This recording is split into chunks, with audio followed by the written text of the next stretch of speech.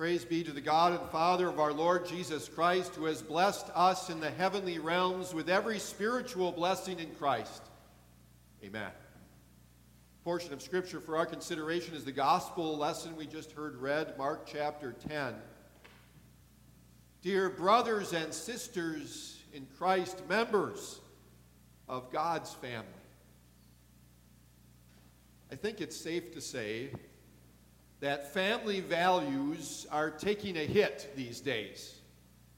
Popular TV shows and movies glorify same-sex relationships and sex apart from marriage and sister wives. We read the news and hear reports of sexual escapades of celebrities and politicians and alleged date rape and child pornography and child abuse. Broken families and broken marriages are all around us in our communities and even in our churches. Makes one wonder, does anyone have any kind of grasp about Christian family values? And to be honest, even Christians like us, we're not immune to the voices and realities in the world around us. I think sometimes we in the church are confused about what are truly Christian family values. We get frustrated and discouraged when we see our families struggling and hurting. But as it is with any aspect of our Christian lives this side of heaven, it is good for us to just take a step back, take a moment, and listen to Jesus. You see, today in the gospel, Jesus teaches us about true Christian family values. Throughout his ministry, Jesus was in conflict with those Pharisees, those religious leaders who devoted themselves to the studying, teaching, and living of the law of Moses. They were the experts. Jesus challenged their expertise and authority. He confronted them with their sins, even when they didn't think they were guilty of any sins. In their hatred and jealousy for Jesus, they were constantly trying to trap him, doing or saying something against the law of Moses. They wanted nothing more than to drag him into a courtroom, or at the very least, damage his reputation in the court of public opinion. So on this occasion, as Jesus was nearing Jerusalem for the last time, with crowds milling around and gathering as he was teaching in a home, the Pharisees came to him with a question about family values. Is it lawful for a man to divorce his wife? Now, God's Old Testament law set down some guidelines or procedures for a divorce. If a husband found something indecent in his wife, he could divorce her, but he had to document it. So she had proof that she was no longer married. Now, as Jesus pointed out, it was because their hearts were hard, because of their sinfulness, that God permitted this. And the Pharisees themselves, they debated about what indecent was. Some of them thought that if a husband felt his wife burned supper too often, or didn't keep the house clean enough, or put on a few pounds, that was enough to get a divorce. In other words, any excuse was good enough, which sounds kind of like the prevailing attitudes in 21st century America. You see, so many people in our world today view marriage as some kind of historical development of a society, which makes it then subject to human interpretation and change. So what have we seen happen in our world? Marriage has developed and changed so that we have no-fault divorces and couples testing the waters before they get married by living together, or people engaging in sexual activity apart from the commitment of marriage. and even same-sex marriages. And what's the result of all this? Broken hearts and broken homes, teenage moms and single-parent families, babies aborted in the womb or left in dumpsters to die, AIDS and other sexually transmitted diseases, all because people have taken God's gift of marriage and changed it, cheapened it, or simply chucked it out the window. Let's listen to family values according to Jesus. But at the beginning of creation, God made them male and female. For this reason, a man will leave his father and mother and be united to his wife, and the two will become one flesh. So they are no longer two but one. Therefore, what God has joined together, let no one separate. See, Jesus takes us back to the beginning and gives us God's original plan for marriage and the home. And this was a plan he established even before sin entered the world. And it's a plan that is still in effect today. One man, one woman, united in marriage for life. This marriage bond is so tight that they're described, husband and wife are described as one flesh. And since God is the one who brings a husband and wife together, it is not up to human beings to separate that bond, whether by unfaithfulness or by divorce. To do so violates God's holy will. To do so is a sin against God, against the spouse, against the children if there are any.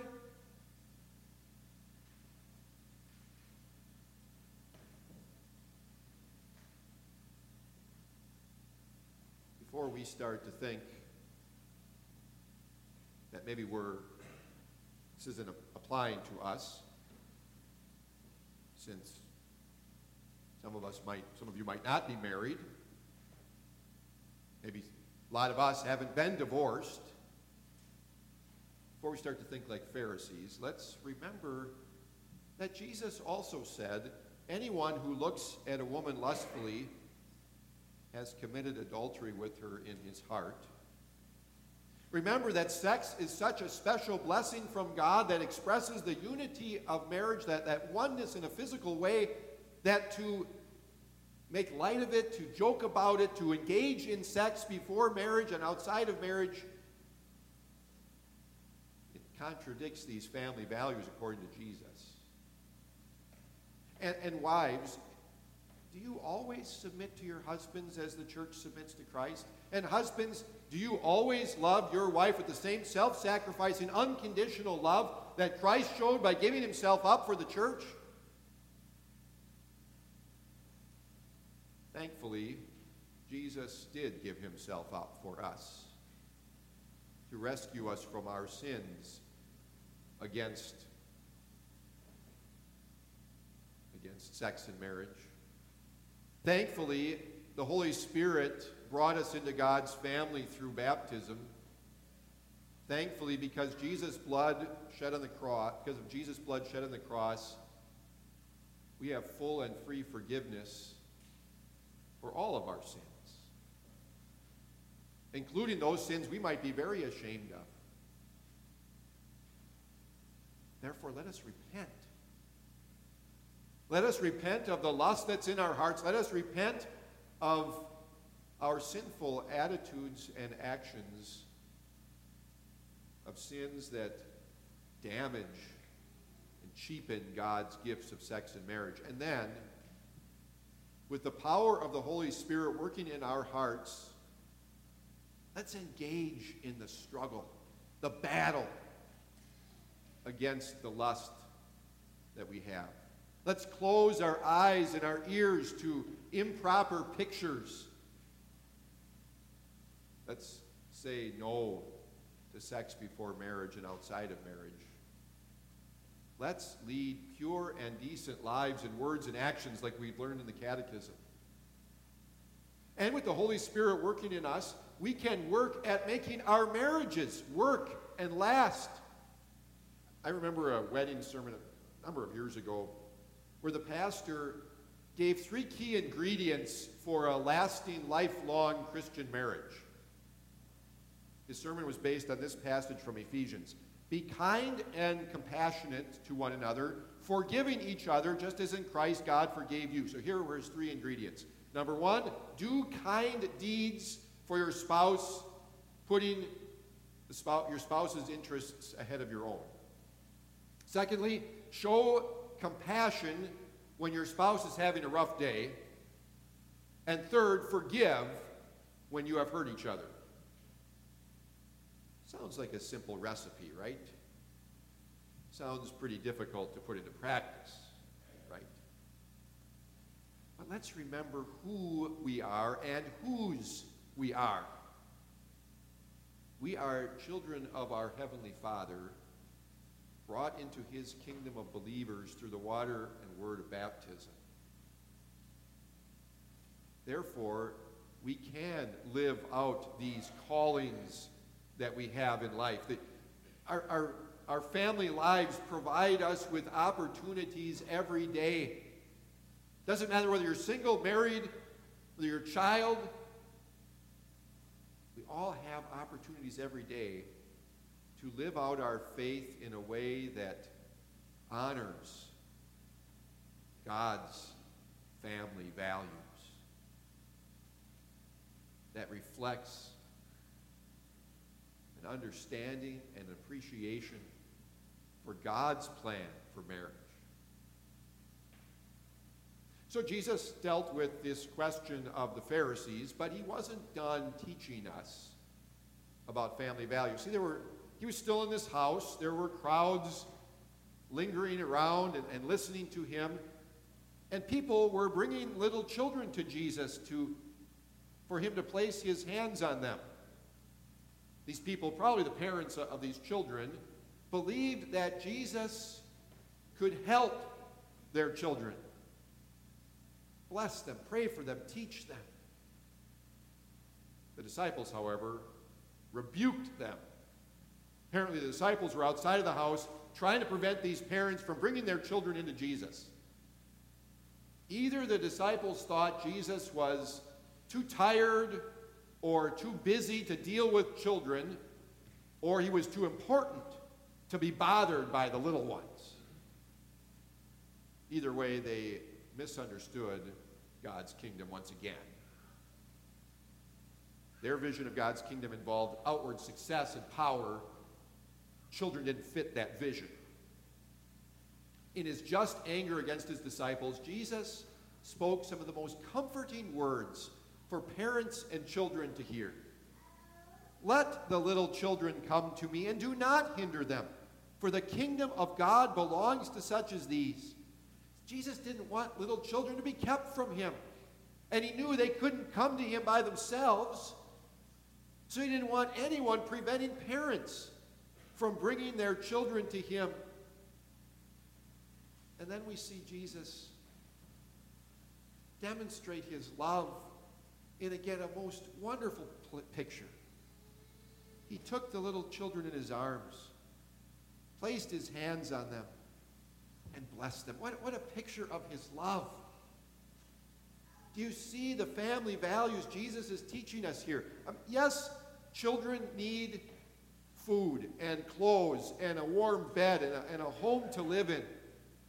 And Paul, in his letter to Timothy, speaks very sharply about the responsibility parents have for taking care of their children. He says, anyone who does not provide for their relatives, and especially for their own household, has denied the faith and is worse than an unbeliever. But more than anything else, Jesus wants children brought to him so they can be brought into his family of believers. They can't come on their own. They're born sinners. They don't even want to come on their own. They're born unbelievers. What a tragedy when parents, even Christian parents, have the mistaken idea that little babies shouldn't be baptized because either they're not really sinners or they can't really believe. What a tragedy when parents have the attitude, well, I don't want to force my religion on my kids. I'll let them decide for themselves when they get older. What a blessing and a miracle when parents bring their children to the baptismal font. And through that water and word, the Holy Spirit creates new life in them. Be thankful for the parents who brought you to be baptized into God's family. What a blessing. When moms and dads read Bible stories to their children and teach them to pray and bring them to church and enroll them in Sunday school or in our Lutheran schools. What a blessing. When parents and a church make the investment of time, energy, and money so that little children can learn about their Savior. Be thankful for parents who taught you about Jesus and brought you to church. See, those are family values that really make a difference. Baptism brings children, brings people, even the littlest ones, into God's family, washes away their sins. Christian education, whether it's done in the home with a dad sitting at the kitchen table and leading his family in prayer and Bible study, or it's Christian education done here in a church or your Lutheran schools. That's God's way of nurturing faith and preparing people for a lifetime of Christian service and an eternity in his kingdom. Family values according to Jesus. Marriage is a lifelong union, not some temporary arrangement. Children are to be brought to Jesus so they can become part of God's family. Jesus, however, at the very end of this section, had one more family value he teaches us that applies to every single person here this morning, whether you are single, married, divorced, or widowed, whether you are a child, a teenager, or an adult. He said, "Truly I tell you, anyone who will not receive the kingdom of God like a little child will never enter it." It's interesting, little children, they know they have to look to someone else to provide them with food and clothes and a home, and they kind of trust their parents to do that for them. And little Christian children have a beautiful faith that says, Jesus loves me, this I know, for the Bible tells me so. Little Christian children believe unquestioningly in Jesus and know that I am Jesus' little lamb. That's the kind of attitude of faith that Jesus is looking for, that we're all to have. I remember reading, I found it in my files about 15, 16 years ago or so, a story about a 4-year-old Wells boy from Alaska. His father had picked up on a rainy day a teenage hitchhiker, and as they were driving along, the little boy looked at the teenager and said, "Do you know that Jesus died for you?" And the teenager ignored him. But this boy was not to be ignored. He was persistent. "Do you know Jesus died for your sins?" He even unbuckled his seatbelt, got up in his face, and, "Do you know Jesus died for your sins?" Finally, the teenager, recognizing this kid wasn't going to be ignored, said, "No, I don't." The little boy got back, buckled himself back up, and said triumphantly, "Now you do. My father knows it, I know it, my brother knows it, and now you do too." Isn't that the attitude of faith? That childlike, humble trust. That recognizing, first of all, that we need God's help, and secondly, a faith that says yes to God's promises and boldly confesses those truths. My friends, those are family values. Family values for all of us that are real, that have value now and forever in our Father's heavenly home. Amen.